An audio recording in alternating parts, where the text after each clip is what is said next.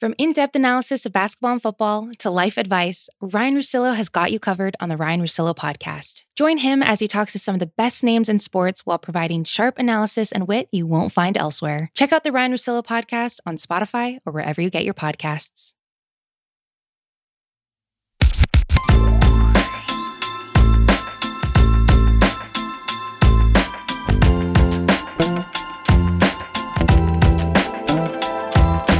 What's up, everybody? We back. R2C2. Another week. I got my partner back. Well, that was the bonus episode. Yeah. Did you miss me? I did, cuz. It's good. It's good to be back. It's good to be missed. I hated missing Lindor. And thanks to John for stepping in. I can only imagine how nervous he probably was. As the first pod he's doing at a new network. Lindor, right? He's got 341 million. Yeah, he's got Lindor the day after the contract, and he's doing it with you. And John's a diehard Yankee fan. So like, and it's a different thing too. If you're like talk show host who's like a diehard fan, than if you're like play by play and you got used to whatever, If I had to show up on a Zoom and do anything with Bo Jackson and I've never met him before, I would freak the fuck out. You know what I'm saying? Like I would be nervous. I would not sleep the night before. Like exactly. So thanks to John, because that was a difficult spot, and we so appreciate him doing his thing with us, and holding the fort down while I was gone. I have to say, doing the women's tournament in San Antonio, man, which is why I missed the Lindor pod, because I had 2 games with the Final Four that day. But it was amazing, man. Like, it was an amazing event to do. Amazing. It looked great. Jaden, my oldest, plays basketball, right? She's on the JV team at Holy Angels here in New Jersey. And so we watched the Stanford Arizona game. Oh, we nice, watched man! All of the second half of it. We caught a little bit of the first half, but it was intense, man. Like good games, you know what I'm saying? Like close, like good basketball. Like that was a lot of fun to watch, and I think a lot of people tuned in. Like you got a big time viewership, right? I saw on your Instagram, and I saw Renee post like that the viewership was up because, it was great basketball, and it was different teams. Yeah, it was different teams in the Final Four. UConn was there, but you end up Stanford and Arizona in the championship game. So you're gonna get some different viewership when you got the whole West Coast being represented. Absolutely, man. It was from an event standpoint, energy, competition, level of play. It was incredible. It was incredible. We had so many great games, like upsets, which you're right. Like a lot of times, in the women's tournament, historically, it has not been a wide open field. No. It's like you're going to get UConn or Notre Dame or Baylor. And then Baylor got the bad call at the end. They probably should have, what I'm saying? Yeah, that man. was drama. And you even had like some crazy other upsets, like Indiana beat NC State, who was a top seed. Maryland was like a Final Four favorite for everybody. They got upset by Texas. Wow. And then Arizona ended up upsetting Texas A&M and eventually, getting all the way to Arizona beating UConn was shocking, absolutely shocking to people. And I was very surprised as well. And you had some great stories too, right? It's the first time we had 2 black women head coaches in the Final Four. Yep. It's the first time we had 2 former WNBA players as head coaches in the Final Four. And so, and then the games were great, but the numbers, dude. Yeah, no, the games numbers are great. But listen, if like even the last play, like just if the girl Ari McDonald, if she gets the ball in a better spot, she's hitting that shot. Like I know. If they give her the ball right when she claps for it, they gave it to her too late. So then she had to back out. But if they gave it to her right there, she gets like a nice little mid-range jumper, and she's gonna hit that thing, bro. She would hit a game-winning shot. I'm telling you. It was just they didn't inbound her the ball at the right time. Let me tell you, this play-by-play guy, he was ready for a lit call on a game-winning shot. It was like, oh my gosh. It was, the game before too, the Stanford, South Carolina game was insane. I don't know if you saw that, like the missed shot at the buzzer on the follow. Oh, yes, I did. Yeah. So we had some great moments. Yeah, dude, viewership was up huge. And what's interesting is because it was two West Coast teams and not like traditional ratings powers like UConn or Notre Dame in college basketball, some of the people in the ratings business had predicted that the actual championship game would not do a good number. No. And instead, championship game peaked at like 5.3 million. It did over 4 million on average, and it was up like 10% from 2019. This is at a time when sports ratings in general, TV ratings in general, are down. So it was like an enormous win. Plus, Final Four was way up. Elite Eight was way up. Sweet 16 was way, way, way up. So yeah, man, it was fun. It was fun. That's dope. Did you get a chance to watch the men's final? Dude, I watched the Gonzaga UCLA game. Is one of the greatest games I've ever seen in my life. You know what? I didn't even watch that game, bro. You didn't watch it? No, I watched UCLA the game before, and then I did not. Well, I don't know what I was doing that night, but I didn't watch Gonzaga UCLA for some reason, man. But I heard about it. Obviously, watched the highlights. The shot making was unbelievable. And then Suggs has two forever plays, right? The block into that insane bounce pass, and then the three to win it. Three, yeah. It's just like, but it looked like I hadn't watched Baylor play all year, right? I mean, I don't think many people did outside of Texas. I don't know, I didn't watch much college basketball, but like like everybody, Gonzaga was undefeated, so I just assumed that they were the best team in the country. And then I go and I'm watching that game, and it was like watching the AAU team that hadn't played the hood team yet.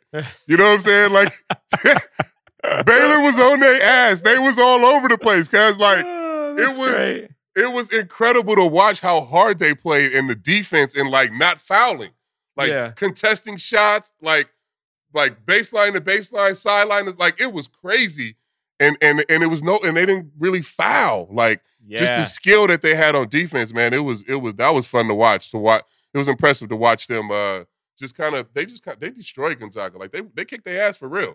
They really did, man. I thought Gonzaga would win just because, like especially after that semifinal win, it's like written in the stars, right? Yeah, like but you just assume like they're 31-0. Like it's the game winning shot, like they're gonna win, Yeah, but it was not to be, man. It was.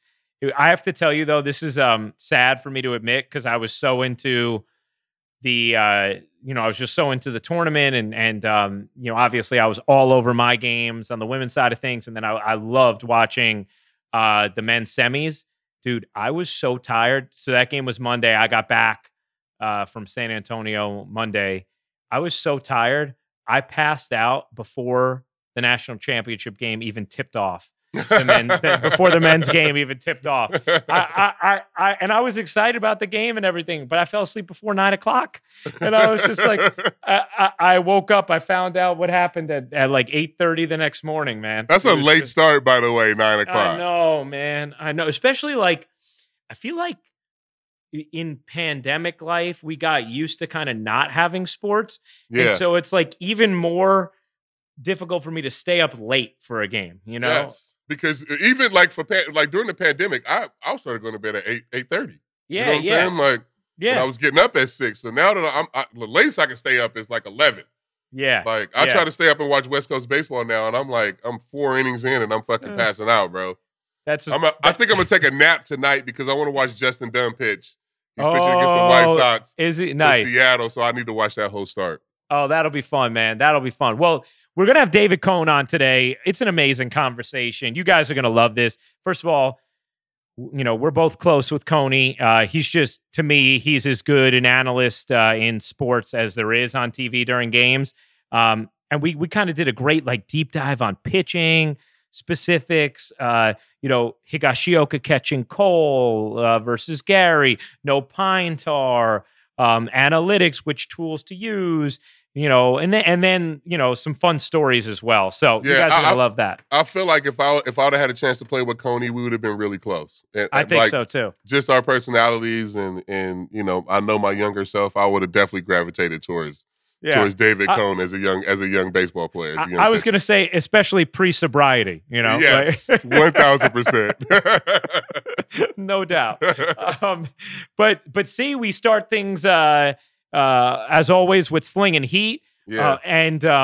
I actually got a little preview as to what C wants to sling heat on today, and I really like it. So C, what do you got first? Yeah, so my first thing in heat is with Shohei Ohtani. I mean, obviously, you got everybody on this pod, and you know what I think about that guy. He's the best baseball player I've ever seen. I'm gonna keep saying that, and he proved it the other night. Hardest hit home run in the league so far, and he threw the hardest pitch in a game.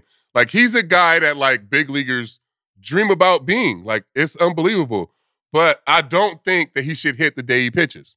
And this is why. Leading to that fifth inning, he made the last out in the bottom of the fourth. So rewind that. The top of the fourth, he had a tough inning. He strikes out Luis Roberts, lets out a little, yeah, you know what I mean, and then goes into the dugout. He's up. He comes up, makes the last out in the bottom of the fourth, and then he goes back out with no rest. And that's when you saw him getting in trouble. He couldn't find the strike zone. He was all over the place. Those are the hardest innings as a pitcher, the inning where you make the last out and you don't get to go in and sit down and, get a rest or anything. So for him, he doesn't really have to hit because he's in the American League. I think on the days that he pitches, you should definitely have a DH and just let him concentrate, focus solely on pitching, and maybe he can get you 6 or 7 innings. Because right now, him hitting and pitching, because he's so fast, like, he had a ground ball to second base, and like a normal pitcher would just walk. But he could maybe beat that shit out. You know what I'm saying?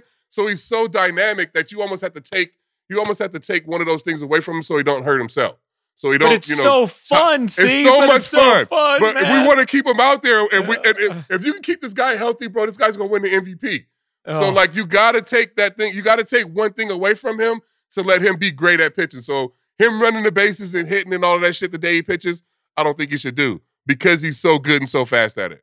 In the National League, you got to experience it, obviously, with Milwaukee for that half a season. And those times when I made the last out and then had to go out and get 3 outs were the hardest innings, cuz. Period. I mean, it's just no time in between from, and as a pitcher, you just used to your routine, like taking your jacket off, setting your stuff down, grabbing your glove, walking out. Like, that's a part of your routine, as a pitcher. So when that's taken away from you, you make the last out, it just kind of throws you off. And that's what I saw from him in that 5th inning. I just thought he got tired because he had made that last out, sped down the first base line, and you need him to go out there and get 3 big league outs against a good lineup. Well, if they listen to you, I'm glad that they're listening to you after we got to see him hit that absolute bomb. Yeah, but he's going to hit bombs, but it just won't be the day that he pitched. You know what I'm saying? But there was something special about seeing him hit the bomb the day that he pitched. It was the second time since 1977 that the American League team had foregone the DH to let the pitcher hit. And he hit second. Exactly. and the only other time it happened in that period of time, it was a lineup error with Andy Sonnenstein. It was a lineup error. So it was so cool, and to have that on ESPN, it was right after I did the National Women's Championship. Yeah. So I was like, it was awesome. But that's an interesting point. It makes a lot of sense. You've experienced it. It's less fun. But from the Angels' perspective, I get it. I get what you're saying. But that's the only day you take him out of lineup. You let him hit the day before. You let him DH the day after. Yeah. I mean, you let him hit. Just the day that he pitches is the only day I don't want to see him. And it's not even hitting. It's just running the bases. Yeah. Like, if he hits a double in the gap, and then somebody makes it out right after, then he's got to go right to the mound. You know what I'm saying? Like, you almost got to take one thing away so he don't hurt himself. Like, you got to just take that thing away from him. Just take the hitting away from him the day you're pitching. Yeah. And you have, obviously, National League pitchers deal with that, but they wouldn't deal with it as much because they're not going to have the same kind of offensive success that Shohei's going to have. And also, he's DHing the days he's not pitching, whereas those pitchers in the National League obviously are not. And I mean, like, and just one of those things where you may want him to steal a bag. Yeah, you know what I'm saying? Yeah. Like, you're gonna want this guy to steal a bag and then go pitch? No, like, that's what I'm saying. We can eliminate the stolen bases when he's pitching for sure. That we can do. I hear you. All right, what do you got next for slinging heat? See, my next slinging heat is that I think Gerrit Cole should pitch every 5th day, no matter what. No matter what that does, juggle other guys around him. It'll save guys, help guys with innings. It'll give them extra rest, but because he's so strong and he's ready and he takes care of his body and he can handle all these innings, no matter what the off days are or who's supposed to fall on that day, every fifth day, Gerrit Cole's out there, period. But when you were that workhorse, okay, which you were a 200 plus inning guy. I'm underselling you by just saying 200 innings. Did you like to occasionally have an extra day thrown in there to keep you sharp, or you just wanted to pitch on your day over and over and over? On my day, over and over and over, especially when I was like locked in. So 2007, 8, and the second half of 2009, it took me a while to convince Joe let me to do it, but that's how I pitched. So 2007, I came into the season and Wedgie was like, listen, no matter what, off days, no matter what happens, you out there every fifth day. Get your mind right and get ready to pitch every fifth day, period, no matter what. And I was like, cool. So for those 3 years, I was able to do it, and you just get into your routine, and you feel fine. So and you don't feel fatigued then? Nah, it's not like I could use an extra day this week. I mean, bro, I was 29, 28 to 27 to 30 years old. Like, it ain't no getting tired, cuz. You know what I'm saying? Like, and you're saying there. Cole's in the same spot right now. He's in the same spot right now where, he's strong. He every outing, his fastball gets better and better. You know what I'm saying? Like, he's in that spot where you can kind of ride him a little bit. And especially you can, in a year where you're going to have to save some innings for some different guys. You don't know how many you're going to get from Tyon. Herman didn't pitch last year. You know what I'm saying? So I think this is an easy way to save some innings from different guys too.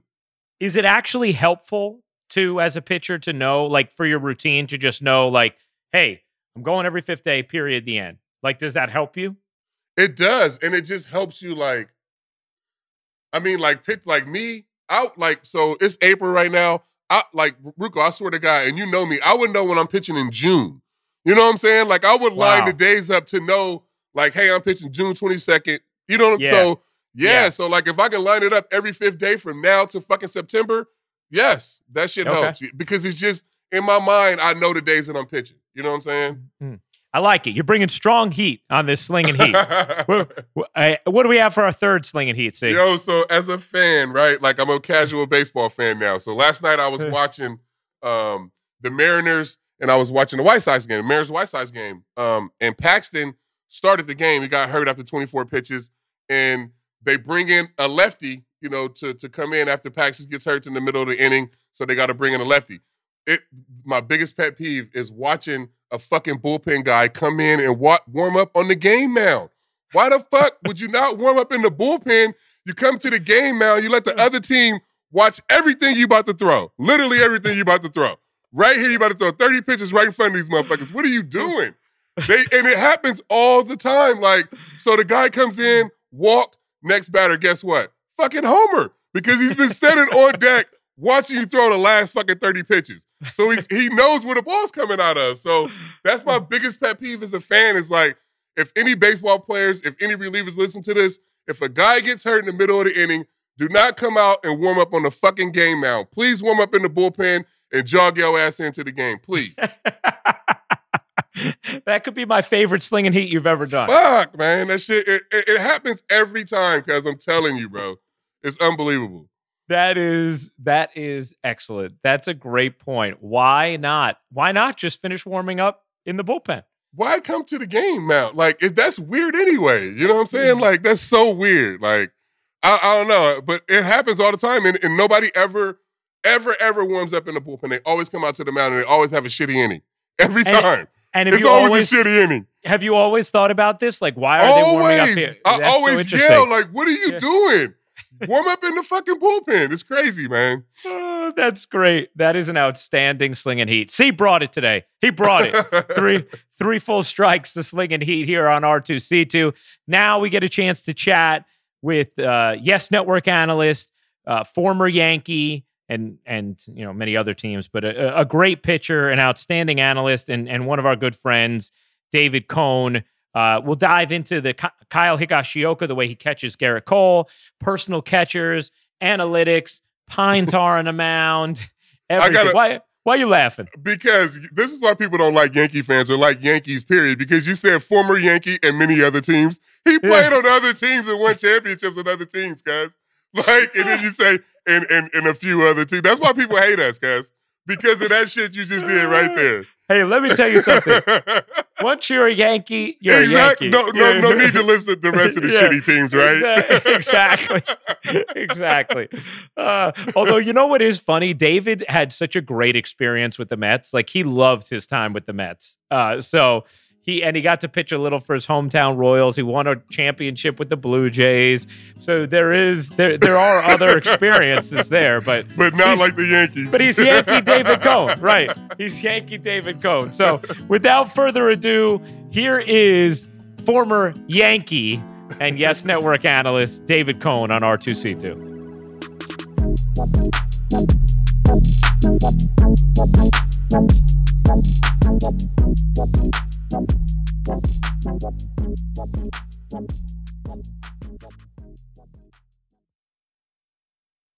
First of all, David, thank you for coming back on R2C2. Nice. I thought I wore out my welcome last time. I was a little, I got a little carried away. I didn't know the rules of the podcast book. There is no rules for this podcast, bro. That's the beauty of having a podcast. Yeah, I felt a little too liberated last time. So are you calling the games from home right now? Like, or do you go to the studio, or like what's the deal with right now? Yeah, we're at the stadium actually. We're calling at the stadium. Even when the team's on the road, we'll be at Yankee Stadium. Oh, okay. That's better. David, have you, first of all, feel free to feel totally liberated again on this podcast today. But have you, what has it felt like atmosphere-wise as far as just having, 10,000 plus fans back in the building as you're calling the games at Yankee Stadium? I've noticed, Ryan, a lot of the little things that you take for granted. Noticing in last night's game, fans chasing foul balls and the looks on their faces, fathers and sons and mothers and daughters, and just that interaction that you can't, you just didn't really think about much. I didn't think about it a lot when I was a player, and you kind of take it for granted, as I said, but there's a lot of those types of things, those little things, the crowd noise, the hecklers, the chase for the foul balls, just the noise, the smell. I was smelling bacon cooking last night. I got so hungry in the broadcast. It's unbelievable. It's funny because, everything, C and I have talked about this a lot the last couple of weeks, but everything in life is perspective, right? And like, if you're used to having 50,000 fans and all of a sudden you have 10,000, you walk into the ballpark and you're like, oh my gosh, like what's going on? What's the turnout? But when you go from zero and everything we've been through the last year, there's this real appreciation for those little things you're talking about. And I have to say, like, see, I don't know what your impression has been like watching on TV, but to me, watching the games on TV, I've been amazed by how loud the crowd has sounded, like, and how much I'm hearing the crowd, even though it's a fifth of what we would normally have on a given night at Yankee Stadium.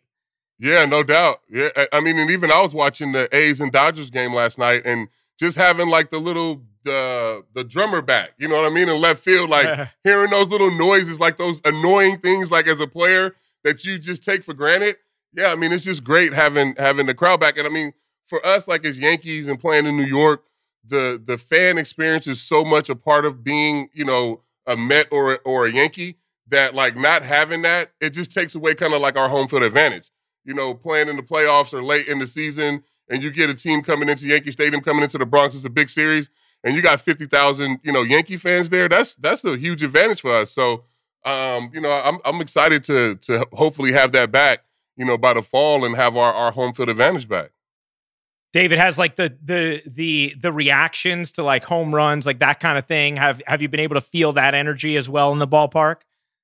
Yeah, I mean, it really was the buzz after Giancarlo Stanton's blast the other night was just incredible. I didn't even know how to call that play, Ryan. I was looking for you in the booth. Wow, just wow. I mean, that's my professional analysis on that swing. There was a buzz. There was a buzz in the crowd after that swing that I haven't heard in a while, and it was pretty fun to watch as you see the fans processing and pointing out to where it landed. Just incredible.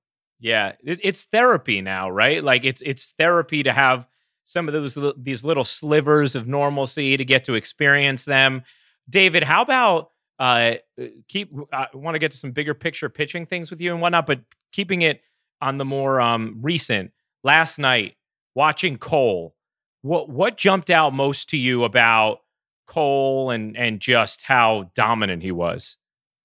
To me, Ryan, I like to look at his pitch selection, what pitches he's using, what's working or not. And I know CC, I did the same thing watching CC pitch, on nights when CC would get his good changeup going. It's like, he's going to bust some hitters in, right? He's going to bust those righties in, and he's going to abuse them soft and away, hard in, soft away. It's been around for 100 years for pitchers, and that's pretty easy formula.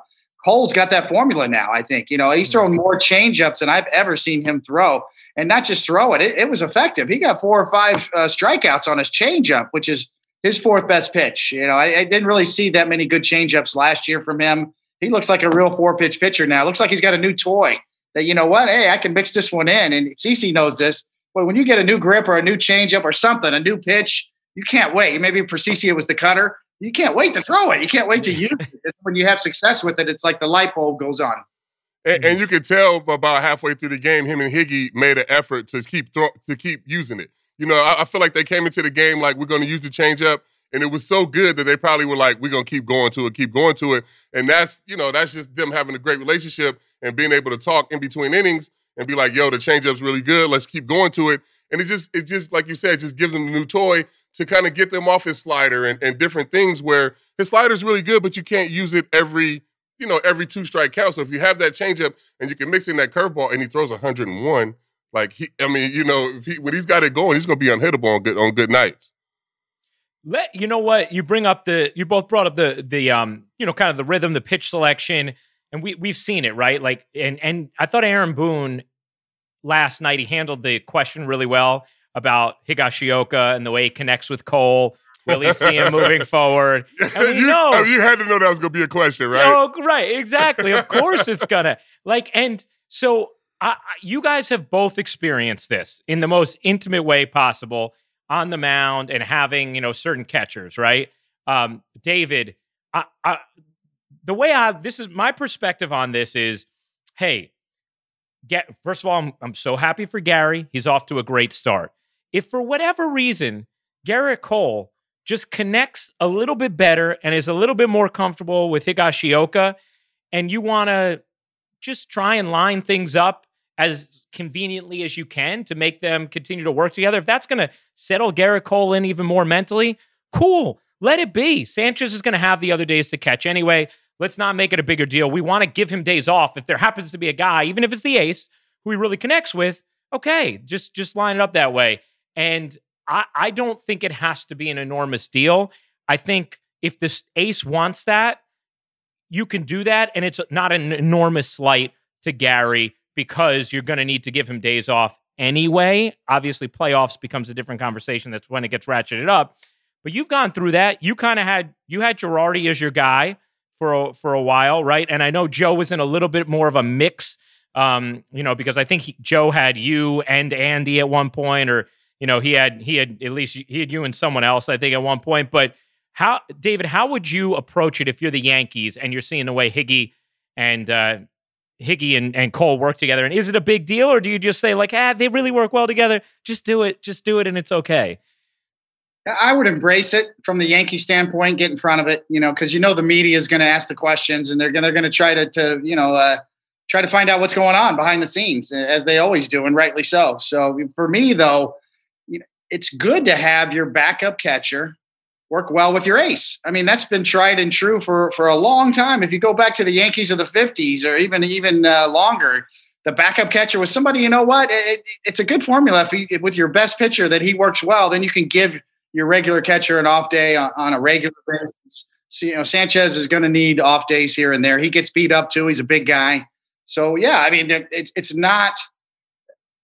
a positive. In other words, I think it's a positive that Higashioka and Cole work well together. That's an asset. That's what I would promote from the Yankee side.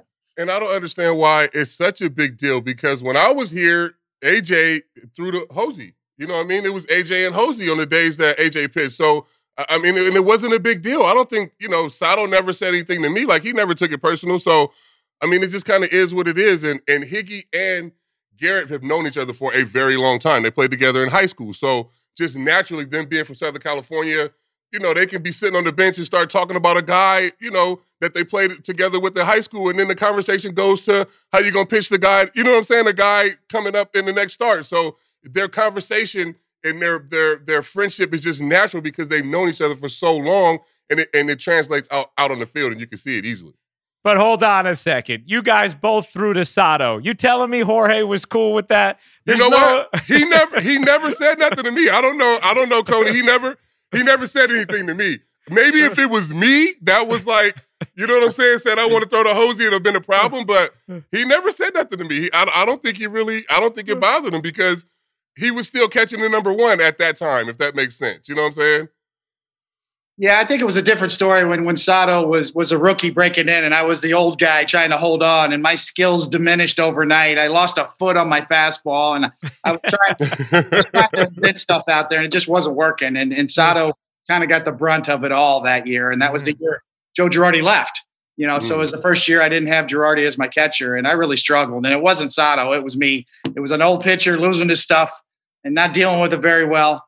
And I've apologized to Jorge probably 100 times. Some of the things I said to him that year in 2000 when I lost like 10 in a row that year. So Sato's to me, Jorge Posada is a Hall of Fame type catcher. He really is one of the great catchers of all time. Certainly in Yankee lore, he belongs, on that Mount Rushmore of great Yankee catchers. Yeah, for sure. And I mean, me and him, we just had a naturally great relationship. I love this fieriness, you know what I'm saying? Like he would come out and, get upset and get mad. And that's something that I had with Victor Martinez. I was going to ask you, Coney, who was your favorite guy to throw to throughout your career? Like who was the guy that you connected with the easiest, the best when you were out there and, in between starts, in the dugout and stuff too? CC, I was lucky. I had Gary Carter, the late great Hall of Famer with the Mets my rookie year. And he taught me a lot and he was great. He was such a good guy. He legitimately wanted to help you. And in an era too back then, CC, as you know, where rookies kind of got hazed and you had to play that rookie role. Gary Carter was the opposite of that. He was kind of ahead of the curve. So I was really lucky to have Gary. And then, of course, Joe Girardi later in my career was the right guy at the right time. The thing about a good catcher is that they don't take things personally. In the heat of the battle, CC, we get a little nutty out there. I know you get crazy. And you can't hold that personally. As a catcher, you got to be like a psychotherapist too. You got to help these guys through and not get mad and understand in the heat of the battle that stuff's going to happen. And we pitch once a week. That could drive you a little crazy if it doesn't go well. Yeah, is that like Coney? Does that manifest in like, hey, don't take it personal if I'm shaking you off, or how does that conflict kind of arise in the heat of battle? All sorts of things. It's about reading body language. It's about a level of understanding. I know when I struggled with Jorge it wasn't his rookie year, but back in 2000, I would react to a hanging slider and my body language. I would be mad at myself. And then he would think that I was mad at him because he didn't know me well enough or to read my cues or my body language. And Joe Girardi understood immediately. He's like, that's just Coney. He's just mad at himself or blowing off some steam. And if you understand that as a catcher, then you don't take it personally. That goes a long way. And that's why I've been trying to tell you, Rucco, about like I always wanted my catchers to really know me and know my personality and know that I'm never mad at them. So I was always the closest with all the catchers that I ever played with whether it was Victor Martinez or McCann. Russell Martin, Brian McCann, Sato. I always made it a point to be Francisco Cervelli. I always made it a point to get to know these guys and for those guys to know me because I will be out there motherfucking, but I don't want you to think that I'm talking to you. You know what I'm saying? My catchers always knew my body language and who I was mad at. So that always made for a great relationship, and I always trusted them. You know what I mean? So I mean, for a guy that did no studying and everything, I always had to rely on my catchers. So I always made sure our relationship was good. Well, that's an interesting dynamic to me too. Is just the process, like because I find this stuff fascinating, but the process of deciding like what pitch to go with, right? Because there's more information than ever before. And I'm sure you're computing a variety of different factors, right? You're computing your strengths. You're computing how you feel that day, what's working, the count, the particular batter, scouting reports, catcher's desires. Like, I guess if you were distilling your decision-making on the mound for what pitch you want to throw in any given moment, for both of you, David, I don't know if you want to start, but like, what would you say is the first, like the most important things as you're distilling that process for what pitch you're going to throw when? Well, I've heard CC talk about this, and I completely agree. The first and foremost thing for a pitcher is pitch to your strengths. And that goes along the category of feel. CC was a feel pitcher. I actually was a feel pitcher too, and I remember in a lot of team meetings back in the day, as they say, that we'd have the advanced scout come in the clubhouse and read a handwritten report, and this guy's a good slider ball hitter. And I would stop the meeting right then, and I'd say, "Whose slider? Not my slider. Not mine. That's the one I'm throwing." So my slider I would throw to anybody at any time. When I was feeling good. So I know CC probably agrees with this, but the default mode for any pitcher should be, don't overthink it. Just go with your strengths, because conviction is the most important thing, more important than selection. Execution is more important than selection. That's exactly what I was about to say. It didn't matter what pitch they called. I was just going to execute it to the best of my ability. And I'm going to be honest, like, in my mind, like, I listened to Marcus Stroman talk, and I was like Marcus Stroman. I would never say none of that shit out loud when I was pitching, but I was. Like, I always felt like I could outstuff you. Like, when I'm on the mound, I'm like, I got the best shit out here, period. So whatever you call back there, Sato, I'm going to make this pitch. It don't matter if it's Joe Mauer up there and you want me to throw a slider, okay, I'm going to make this pitch. You know what I'm saying? Like, I just always felt like I could execute when I was really good. Like when I was in my prime, obviously, I just felt like I could execute. So that's why I say I just relied on my catchers and their information, and whatever you guys call. Okay, I'm rolling with you, but I'm gonna execute this shit to the best of my ability. So you didn't shake off a lot then, see? I didn't shake off pretty much never. No, not at all. Younger catchers, like Cervelli and maybe Gary at the beginning when we first getting to know each other. But after 10 starts, no, it was no shaking off, because they already knew that I'm going to pitch to my strengths, and I can only do what I can do. You know what I'm saying? So, yeah. and I'm going to stay within, my parameters, and I'm going to try to execute within those, and all my catchers knew that. Coney Wells was like that too, right? Where he just wanted to, whatever you put down, he wanted to go with it. Is that right? Yes. And, it's a good formula. I mean, it depends on your personality. Everybody's different. Mark Burley was a good left-hander, a great left-hander that had that theory where he worked so fast. Tell me where you want it, and let me just worry about throwing it there as fast as I can. For a lot of pitchers, that works very well. Not everybody's the same. I would shake off at times if I got a feel, inning to inning, where I thought, I found my curveball. I want to throw it. Or splitter. I got my splitter going now. I found it. And then I would probably, take the lead. I talk about, it's like a dance, sometimes you let the catcher lead and you follow. And then sometimes the pitcher, hey, wait a minute, I'm going to lead for a minute here, 'cause I got a feel. I got something I want to do here. But, that's the relationship with a catcher you need to have, so that he reads that from you. And then he can get on that page quicker and get that sign down a little quicker to you, so you don't get frustrated waiting, just constantly waiting out there for the right sequence. What do you think from today's sort of, scouting reports and analytic arsenal, David? Like, I want to ask you about the tools like Rapsodo and all that, but for this particular question, I mean, just more so when you're looking at opposing hitters, what do you think? What information on opposing hitters do you think you would use today that wasn't available to you when you were pitching? Well, I think you would want your catcher to absorb it. I'm like CC too. Girardi was very good at that, absorbing the scouting reports. I would be aware of it. Certainly I would. The first ball hitters. I want to know who's trying to come out, who's sitting dead red. You certainly want tendencies. Hey, this guy will cheat. He'll cheat on a first ball fastball. You better be careful. Or with 2 strikes, this guy sits breaking balls. So maybe that's the time when you could throw a fastball by him and pitch backwards and finish with fastballs. So those type of tendencies are all good to know as far as that goes for me. And that's something that, CC said, if you've got a trust with your catcher, then you can take that off of your brain a little bit, and relax a little, relax your mind. For a pitcher, if you can relax your mind, then you get out of your own way. Mm-hmm. And then your rhythm and your natural ability just kind of comes through when you let it happen. That's why a lot of the old baseball scouts used to say, you know what? The best ball players are the dumbest ones. They don't think. It makes sense. It's like the Yogi quote, right? About 90% of the game is half mental. right? Yeah.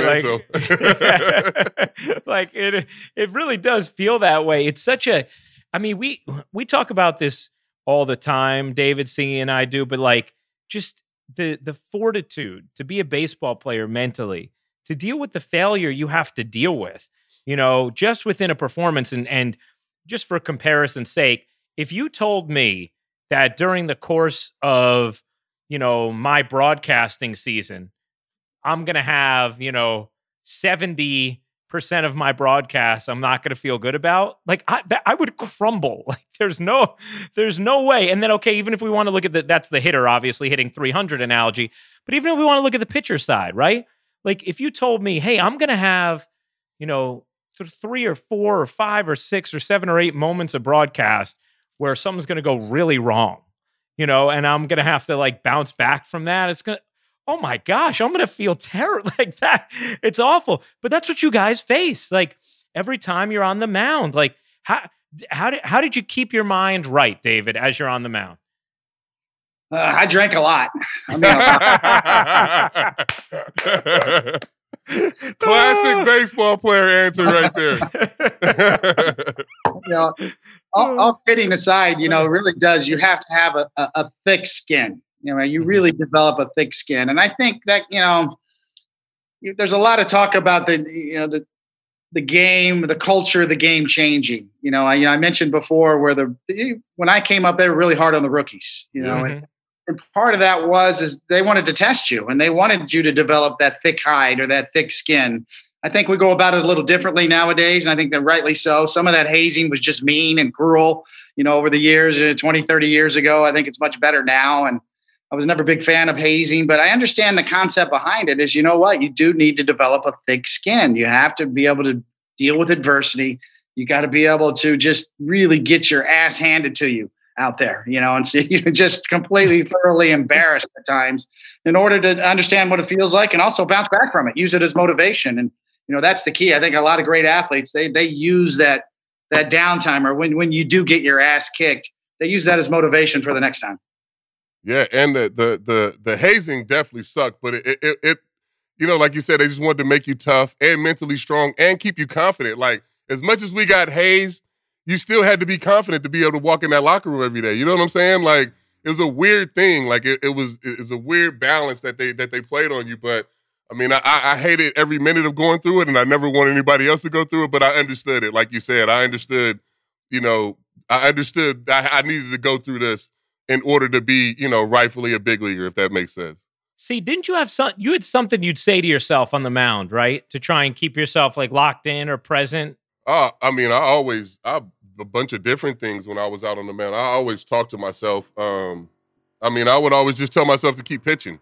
Like I would always it was like the Nemo, Finding Nemo song, just keep swimming. I would always tell myself, just keep pitching, just keep making pitches. You know what I'm saying? So my mind was working so many different ways when I was on the mound, like, singing songs, trying to stay calm, trying not to think about things. Like it was always a battle, constant battle out there on the mound. I was watching a game the other day. Nelly Cruz went deep. He had a grand slam. And everybody's in the dugout celebrating and all these different things. It's a great moment. Shoemakers, he's in the game. He's pitching. It's the 4th inning. He's going out there for the 5th inning to get the win. They're up like 6-1. And he's in the dugout just like this, like just trying to talk himself through the next inning. And I told Amber, I was like, that is what I don't miss about baseball right there. Because you're just sitting in the dugout. You can't be a part of the team. You're just worried about the next 3 outs. You know what I'm saying? It was always just about getting through that next inning, man. And that anxiety and thinking about all that shit is what I don't miss about pitching for sure. Just to bring it back to Higgy for a moment, Coney, would you, if you're Cole and hey, like I have this relationship, and see, I thought you brought up a great point. With Higgy, he also has known Cole since high school, right? So there's sort of like this embedded softening, if you will, from the Gary perspective of how you presented to him. Like, look, we've known each other forever, But I'm wondering, David, if you were Cole, would you feel like you'd have to say something to Sanchez if you did prefer Higgy? If you're behind the scenes saying like, hey, you know what? I think we have something special going here. I would like to pitch to him as much as I can. which I don't know if Cole's doing that or not, but I'm saying if he was, would you feel like you have to then just say something to Gary to say like, hey man, it's nothing against you. I enjoy throwing to you. I just feel like we have something special. Yeah, it's an interesting question. Cole's a talker. You could see him. He likes to talk. Even during his starts, you could see him like analyzing pitches, and he's so wired. He's into it. He's a perfectionist. So I imagine he's probably already done some of that. I'll say it this way. I see a lot of pitchers who think that they need a personal catcher. And then when that other catcher ends up hitting a 3-run home run, they're the first one on the top step of the dugout to shake his hand, and yeah. running. So you have to keep your balance there as a pitcher. And I think Cole does. He's going to throw to Gary. He's going to have to. It could be game one of the playoffs. Gary might go off this year and hit 50 home runs or 40 home runs. He might have a top 5 MVP type year. I mean, Gary's got that kind of ceiling, and I don't think we'd be surprised if he did just go off and have a monster year. With that being said, if you're Gerrit Cole, you got to deal with that. You got to be able to deal with both of these guys. It's not just about you. That's what you need to understand. Yeah, there's certain times where, I'm struggling a little bit. Let me have Higgy tonight to get me going. That might be something that you might say to the manager, and then maybe you would need to talk to Gary if that's the case. But you still got to prepare for both at this point. If you're Cole, you got to be ready to pitch with both of those guys. And everybody involved in this has a great personality, so I don't see this being a problem. But like Coney, now that you said that, I have done that where I went in there and be like, hey, let me get Hosey for a start or two, or like it was Chris Stewart used to get me right a lot. Yes. When he was the backup. Yeah. And he backed up Russ a lot, and I go in Joe's and I'll be like, man, give me Stu for like a start or two. You know what I'm saying? Just to get that different perspective.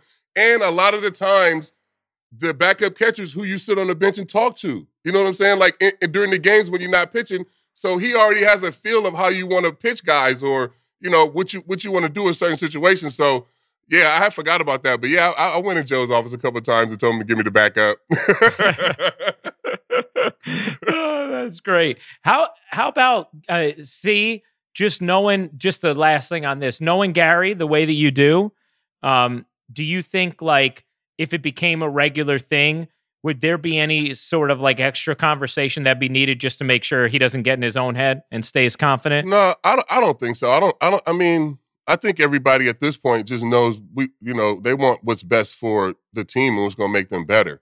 And everybody knows that Gary needs the days off, and if it does end up working out that way. I mean, listen, we're just talking right now. We don't even know if that's the case. We just seen that Cole had a good start, and Hickey was back there. So Gary could be back there in 5 days. So I mean, I don't think so. I mean, I think, like I said, everybody involved just wants to win and has a great personality, and Gary and Higgy have a great personality. I think everybody roots for Hig because like Hig was that guy like that would be in minor league camp, and he was around high A, double A, and he would be in spring training, but he would be backing up in the big league game, like just down there catching big league bullpens, like not getting at bats, just down there, you know what I'm saying, like grinding.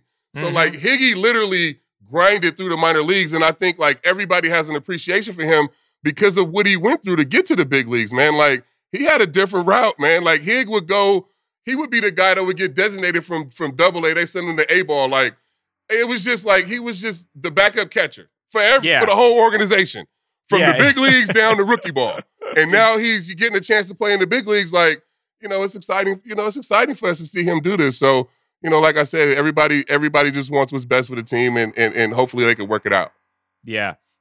How about just on Gary outside of this issue? It's so great seeing him get off to the start that he's gotten off to. And C and I had Gary on the podcast a couple of weeks ago, David. And, one of the things that I talked about is just how, I've hated the way the Yankee fans have treated Gary. And when I say Yankee fans, I'm painting a broad brush there. I know there are some that are supportive. But for whatever reason, he's been, one of these, I think you've used the term, David, lightning rod guys, right? Who, like, for whatever reason, he draws the ire. Every mistake that he makes draws the ire and is highlighted and eclipses the good. And he is a sensitive guy. C always talks about what a hard worker he is. And because he's a sensitive guy, I think it affects him, and where he feels like he has to make up for things then, because I think he does feel the weight of, like, the fans being upset at him. But I'll always remember, David, your rant. We did a game in, I think it was you and me in Kansas City, and you went on a great, I'm calling it a rant. We could use an elevated term if you want, but I think it was kind of a rant, like, about, like, I'll take that guy as my catcher, and I love that perspective, because you're someone who knows all the particulars of the art of pitching and appreciates the art of catching, and you're someone who loudly exclaims support for Gary Sanchez. Yeah, I some of the criticism, I think, is very unfair. And it makes you wonder where it's coming from. I don't want to go off on a tangent here, but when you hear terms like lazy, that sounds a little racial to me. You hear, and why do we call the Latin ball players lazy, or somebody of color lazy? Gary's not lazy. There's nothing lazy about Gary Sanchez. Gary Sanchez wants it badly. So I'm not saying that everything's racial here, but it makes you wonder. Maybe they're that maybe he set the bar a little high, because when he broke in, it was gangbusters. Wow, he hit 20 home runs in about 20 days. It felt like when he broke in. So, there's a lot of issues there. People expected such great things from him, from the way he broke in. When he started to struggle a little bit, then people were looking for a reason why. And some of the pass balls, visually, pass balls are something that fans see and can jump on. But as far as list of importance for catchers, pass balls is kind of down the list a little bit. He had 6 or 7 extra pass balls over the course of a year. That amounts to maybe 1 or 2 extra runs in the grand scheme of a 162 game season. That's down the list of importance in my mind. The guy, he catches, frames, throws the ball well, hits homers when I'm pitching. Hopefully the day I pitch, those are the things that are much more important than a handful of extra pass balls over the course of a year. And I think if you go ask all the pitchers, they love him behind the plate because he's got a cannon. So if anybody's running, and he can control the running game so easy because he throws the ball so well back behind the plate. Yeah, nice to know that those extra bases aren't going to be taken, right? But I agree with you, David, and hopefully this is the year that he silences it. I love that CeCe's been really outspoken on our pod about Gary's work ethic to try and dispel that ridiculous notion, which I think your insights, there definitely could be some truth to the origins of that, David, and so hopefully he continues to hit like this. I'm wondering, we talked a little bit about the foreign substance rule, and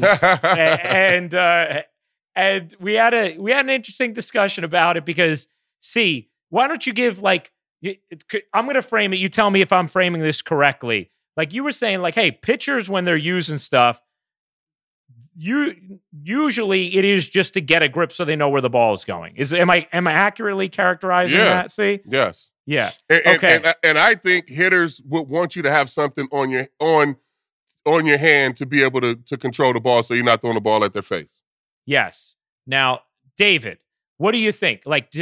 When you saw the ban on these substances, just what was your initial reaction to Major League Baseball coming out the way they did against pitchers using pine tar and that sort of thing?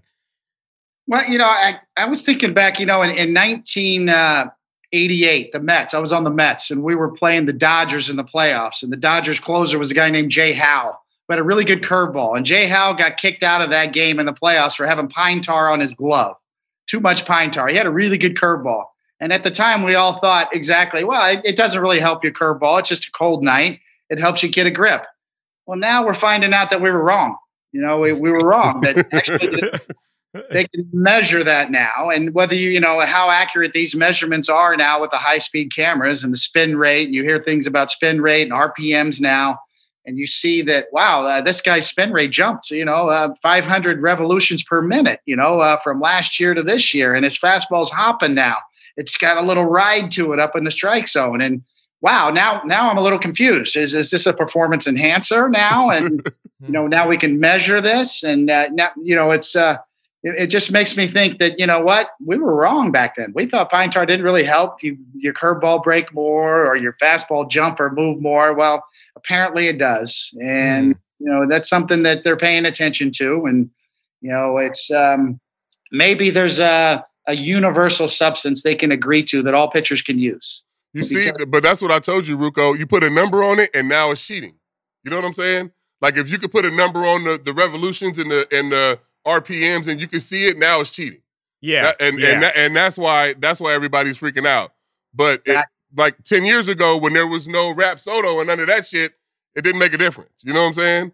But now that you can put a number on it and see that a guy's curveball's spinning faster, then now he's cheating. Yeah.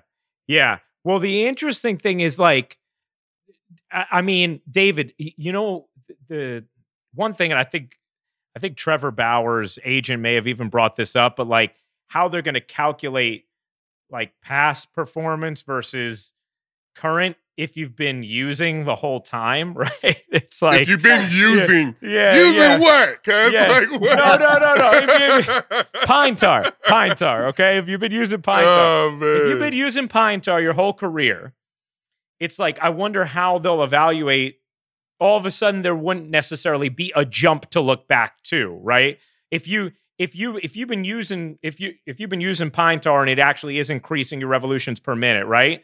And you've used it from the time you're a rookie, then it's almost like, okay, how are we we can't distill that evidence, but for the people who, started at some point within, the tracking, then maybe it would be easier to find. Which is, right? It makes it. It's kind of like that's whack. You know what I'm saying? It's hard to distill. It's whack, hard bro. to figure it out, right, David? Yeah, I don't know. Yes, no, it's impossible. It's impossible to sort of, it's like sticking your thumb in a hole on a boat. You're leaking water and you're trying to plug the hole. It's not going to work. And no matter what type of policing you do, I think they're trying to understand what's going on. Yeah, you've got spies in the dugout now. You have you're going to have Major League Baseball's personnel around looking at everything. The video gate, the Houston Astros situation in 2017 that opened the door for Major League Baseball to say, "Hey, you guys can't police yourselves. Okay, now we're going to have to come in and do some policing ourselves." And now that's just fed into now Spin Gate. Now we got Spin Gate. We had Video Gate, and now all of a sudden, it's it's baseball players, as I said, we've always prided ourselves in, let us handle it. Beanball wars, we'll handle it on the field. But we got this. Stay out of it. Umpires, don't give warnings. Let us handle this. We'll do this. We've always, for 100 years, policed ourselves on the field. Now it's kind of the cat's out of the bag, and we don't know where this is going to go. And how you police spin, I don't know how they're going to do that. I think they're just trying to let everybody know that they're being watched. It's like if they can do like a universal pine tar or whatever it is, like that everybody can use, that all the guys can use, I think that'll work. You know what I'm saying? If it's something but there's nothing besides the rosin that a pitcher can use. You know what I'm saying? To get a grip. So if they came up with something, I'm sure pitchers would be in on that for sure. Whether it's bullfrog or whatever you want to use.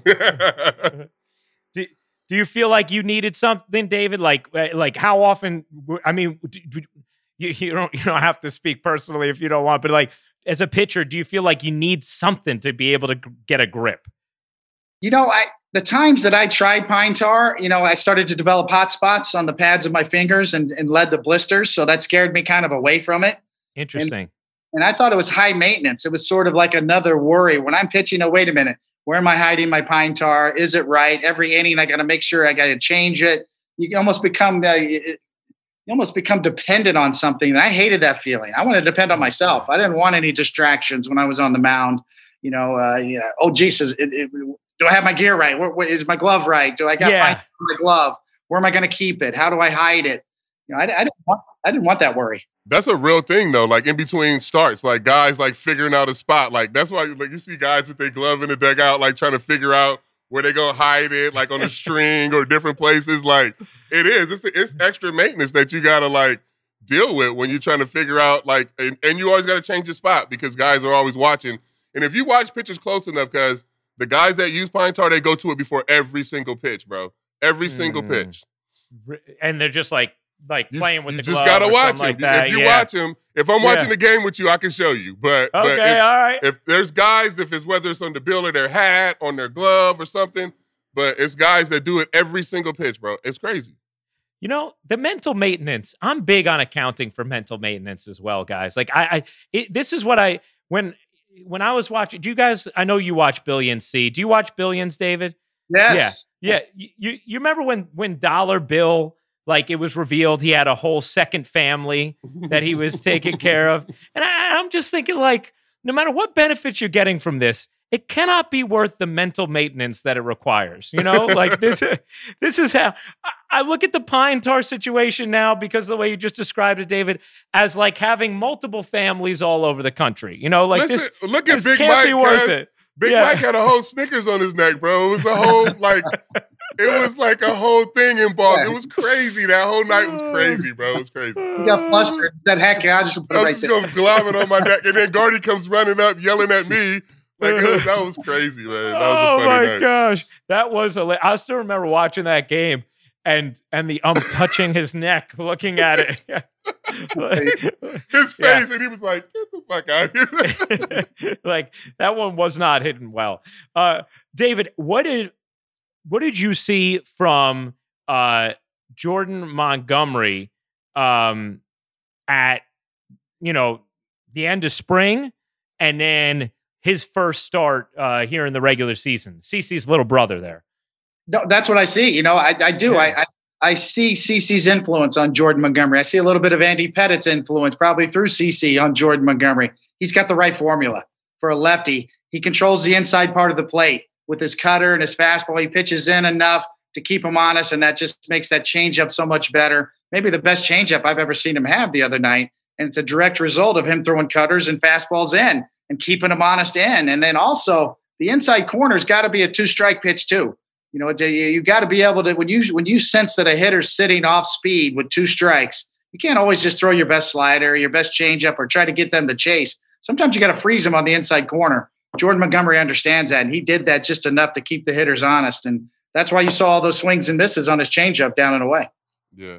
I mean, I think Coney said it perfectly. My influence on him is through Andy. Like, Andy is the influence on both of us. You know what I mean? Like, he is more like Andy than Andy is more like Andy. Like, his stuff, you know what I'm saying? Like, his stuff plays to the way Andy wanted to pitch. If Andy had that changeup, that's exactly the way he would pitch. Cutters in, changeups away, and, the big curveball. But he has the exact same arsenal, but just a little better changeup. So me being able to, like, give him little Andy nuggets, and him being able to, like, go out and execute with that changeup, and being able to, throw the cutter in at 88 to 90 now, I mean, he's going to be disgusting, man. I'm excited for him. He looked really good the other night, and I think he's just going to keep building on that. And I went to dinner with Hicks a couple nights ago, and he faced him in the sim game, and he was like, man, Monty was really good the other day. And I was like, yeah, I know. I mean, I've been watching him. He's like, no, I'm telling you, he's locked in. And, to see him go out and do that in the actual game the other night was fun to watch. Yeah, I feel like he could be an important piece for this team too, especially when a couple of your other guys are who Kluber looked good, and we'll see Tyone tonight. We're recording Wednesday. He's pitching Wednesday night. But, injuries coming off of them, all of a sudden Montgomery becomes a more important piece, right? Not knowing exactly when Sevy's getting back either. David, how about Kluber? What are kind of your expectations for him, and what you saw that first outing, how you feel like he fits into this Yankee rotation? The thing that you love about Kluber is he knows how to pitch. So if his arm is healthy, he knows what to do with it. His velocity is not all the way back, but he can paint both sides of the plate with a couple of different kinds of breaking balls. He's got a breaking ball package of cutters and sliders, and I don't even think you know what to call it. Whether it's a slider, slurve, it's kind of a hybrid, but he's got a couple or 3 different variations on his breaking ball package, and he can throw it to both sides of the plate. And that's next level stuff for me. CeCe could do that, backdoor that slider or bury it away to a lefty. When you can throw your breaking ball to both sides of the plate and you can spot your fastball, you can pitch in the big leagues. I was thinking about this, and it's a little bit like, it's a little bit of a different topic, but everybody here on this Zoom has gotten vaccinated recently.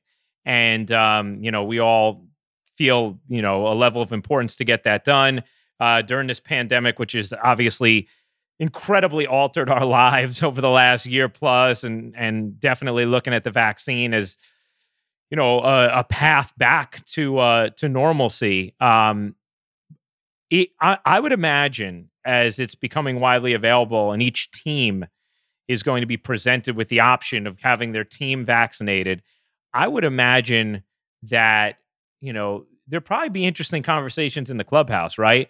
Maybe even from a broader league standpoint with the Players Association. David, you've been a chief voice among the Players Association. You both have been leaders in the clubhouse. I'm curious, what do you guys think those conversations would be like? And as people who are leaders in there, what kind of things would you want to be discussing with your teammates and constituents in regard to it as you're trying to, kind of carve a path back to normalcy, but also be respectful of people's, personal desires when it comes to things in the medical realm? How do you think those conversations would go? Well, I think, and CC, understands this as well as anybody. Education is so important. You just gotta talk them through it, because you'd be surprised at how many people are in the dark. You hear players say, "I haven't really thought about it." Well, you know what? You need to think about it, and we need to talk about it. And for me, it's very simple. I don't want to be judgmental or come across as judgmental, but get the information out there, get accurate information to them, collectively talk about it, assure them, and ask yourself one question. Do you want to be part of the solution, or do you want to continue to be part of the problem?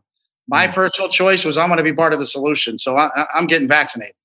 Yeah, no, Coney hit that right on the head. I mean, there's nothing you can do but give guys the information and educate them and let them make what decisions best for them. At the end of the day, everybody has to go home to their own families and make their own decisions. They're the head of their own household. You know what I'm saying? So all you can do is educate them the best that you can and hope they make the right decision. But yeah, I mean, it was a no-brainer for me and my family, to get vaccinated and try to get that back to some form of normalcy and not keep spreading this thing. So yeah, I mean, but the conversations are tough because, everybody's from every different walk of life. And, a baseball clubhouse is more diverse than any other clubhouse, I feel like, or any other locker room in sports, because it's people from all over in different countries and everything. So, yeah, I mean, those conversations are probably difficult.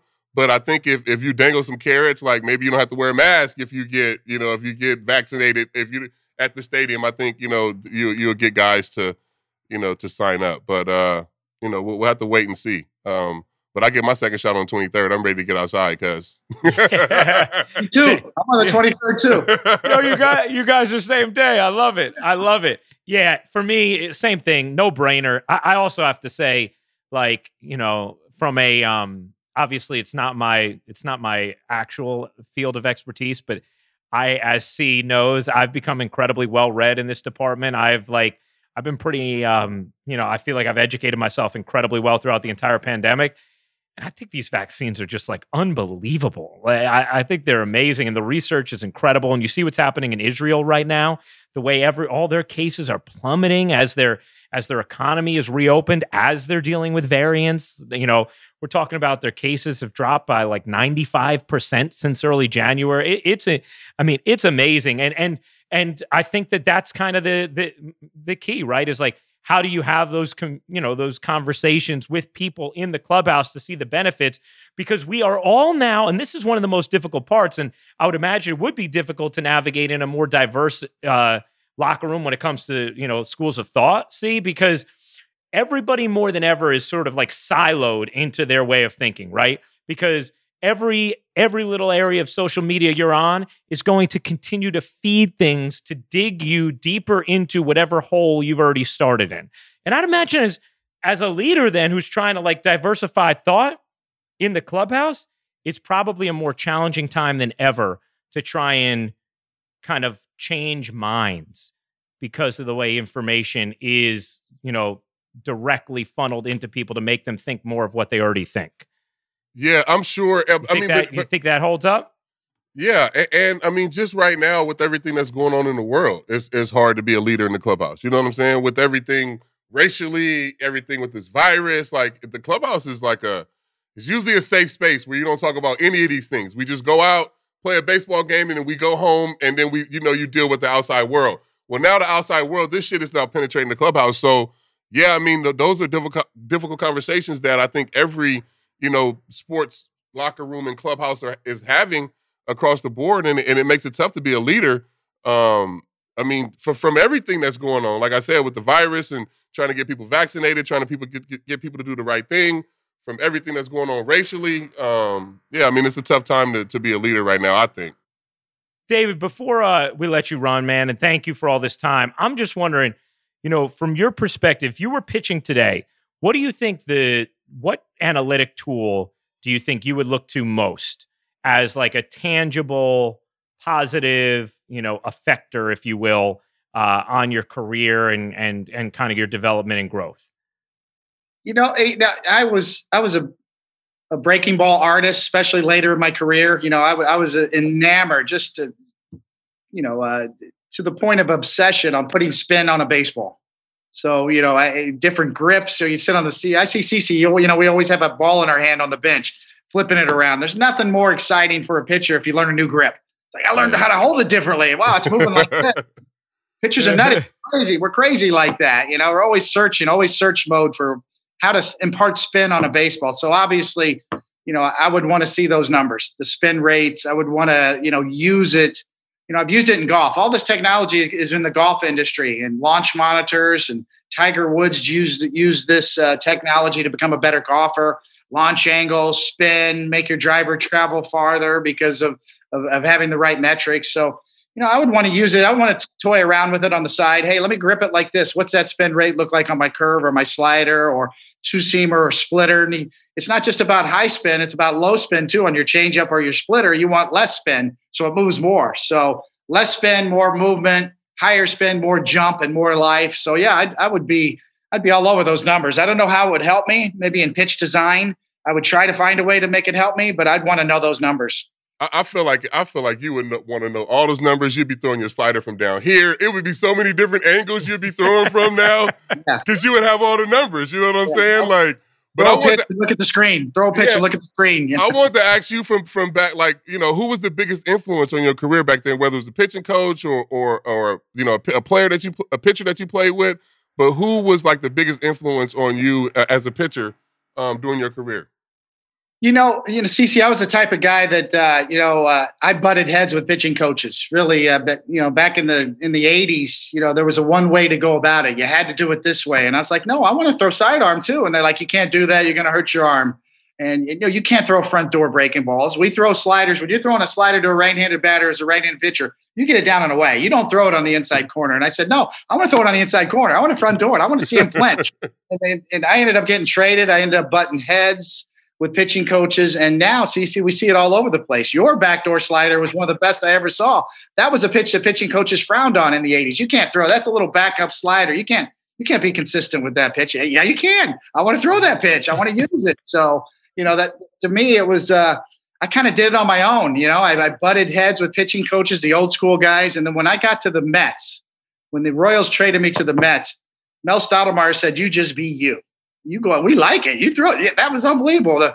My first game with as the Mets, Jack Clark was a great hitter for the Cardinals. First game, spring training, I dropped down sidearm slider, started right at his hip. He almost fell out of the batter's box. He'd go right down the middle of the plate, strike three. And the Mets threw the ball around the infield. Wally Backman, Keith Hernandez were laughing at me, going, that was awesome. Keep doing that. The first time I ever heard that, as opposed to you can't do that. They said, keep doing it. So getting traded to the Mets was the best thing that ever happened to me and that group of guys and Mel Stottlemyre. That's awesome. I love that answer, David. I love that. Is there a game that you think back to and you replay more than any other with you on the mound? I don't watch a lot. I really don't. I mean, it's hard. It's kind of like broadcasting. I can't come home and watch the game again, because I don't like the way I sound and I'm too Really? You can't? I can't do it. You can't watch yourself back? Very little. You are the only, and this is serious, you are the only person on a replay when a pitch is thrown that you get, it's the right pitch every time. So if O'Neal asks you what pitch is that, and it was a changeup or a split or something, you're the only person on any broadcast that can tell every time what pitch it was. Was a curveball, slider, whatever, you always on point. So you can watch the games back because you're really good at it, bro. I'm telling you. I don't know. Insecurity, I guess. I don't know. From a former pitcher, listening to a former pitcher, you're really good at it. You break it down perfectly. So you do a good job. And you can imagine what a cheat code it is for the play-by-play guy when you have Coney next to you saying, like, because maybe I'm going to get a decent amount right? But I'm not going to be able to identify Aroldis Chapman's fork ball right away. I mean, he gets it right split. away. Yeah, to have Coney be like this, give me the splitter signal. I'm like, all right, yes, nice. I can put it in the call. Or like, we're talking, somebody has a 4-pitch repertoire you're trying to like, and Coney giving me the changeup sign or whatever. Like, David is amazing like that as your teammate. Like, he will always give to you what the pitch is. With his hand. Pitchers, like if we're watching the game, like we recognize that. So I'll watch a game and I'll be in the clubhouse or used to be in the clubhouse and I'm watching, say, the A's and whoever. And somebody's yelling, oh, well, that was a split right there. That's not a damn split. That was a fucking changeup. So, like, pitchers, we really pay attention to that. You know what I'm saying? For some reason, it really bothers us. So Coney does a great job of identifying the pitches before the replay. So true. I mean, that's our livelihood. I mean, that's what we see. So how about, okay, if you're not actually watching on technology, David, is there a game mentally?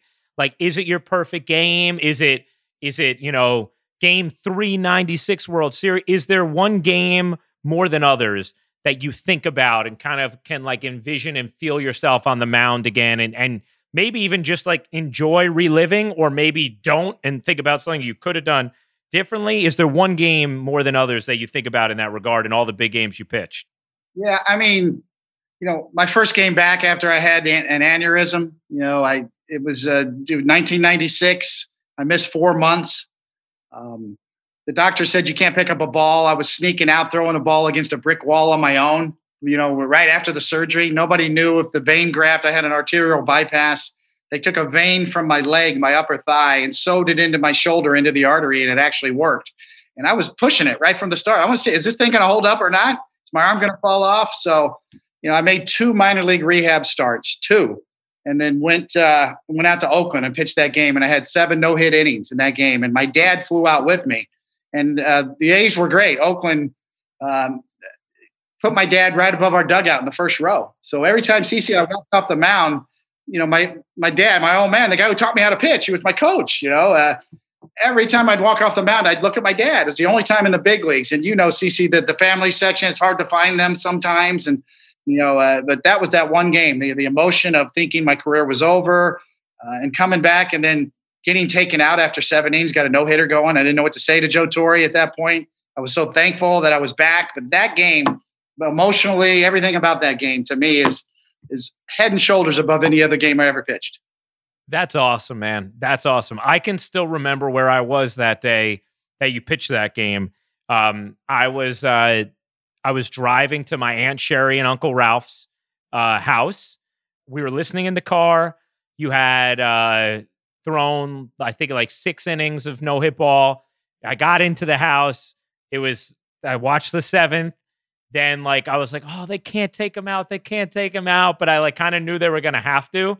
And, when they took you out, I went outside and I came back in and saw Mo gave up the hit with 1 out in the 9th, right? I think, yeah. I saw the hit and I was like, oh man, like that. But I can still remember everything about that outing and how incredible. I was like, geez, he just came back from, nearly dying and he's got a no-hitter going. This is crazy. CC, you'll appreciate this because when I went to Mo after the game, and Mariano as well as anybody, I said, man, we almost did it. We could have combined and he didn't have a clue. What do you mean? We almost did what? He didn't know that. No clue. He gave up the hit in the 9th. And I was like, man, we could have been history together, bro. And he's like, what are you talking about? That is classic Mo answer right there. Definitely. That is fantastic. That is fantastic. That's a great story. David, we love having you on the podcast, man. Thank you for doing this again. We so appreciate it. My pleasure, man. Cece, we'll get you up in the booth, man. Let's go. Oof. I don't know about that, man, but thank you for coming on the podcast. I'll be in some games this summer, though. Hey, what about I said to Cece, how about if we have this trio do one series? We make it a pitching deep dive. See, if we can do like a West Coast, Seattle, Oakland series, I might do that. If it's this trio, I'm in. I'm in. Okay. All right. Sounds good. We'll talk to Flip about it. Awesome. David, thank you, man. I can't wait to see you at the stadium, partner. Sounds good, man. Thanks, guys. Thanks, Coney.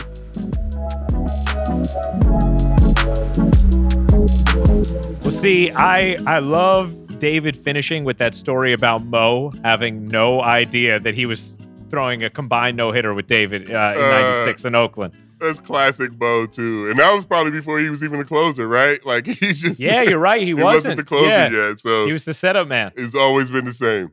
Yeah, I love it. It's so great. Love the conversation with David. We hope you did as well. You guys know the deal. New episodes every Thursday, bonus episodes as well. Follow us on Spotify.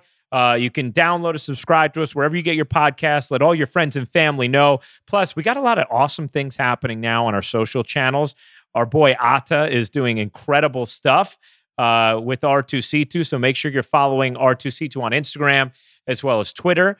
And we look forward to a new episode next week. And we'll see if Major League Baseball listens to CeCe and they stop having injured pitching replacements warm up on the game mounds instead of the bullpen.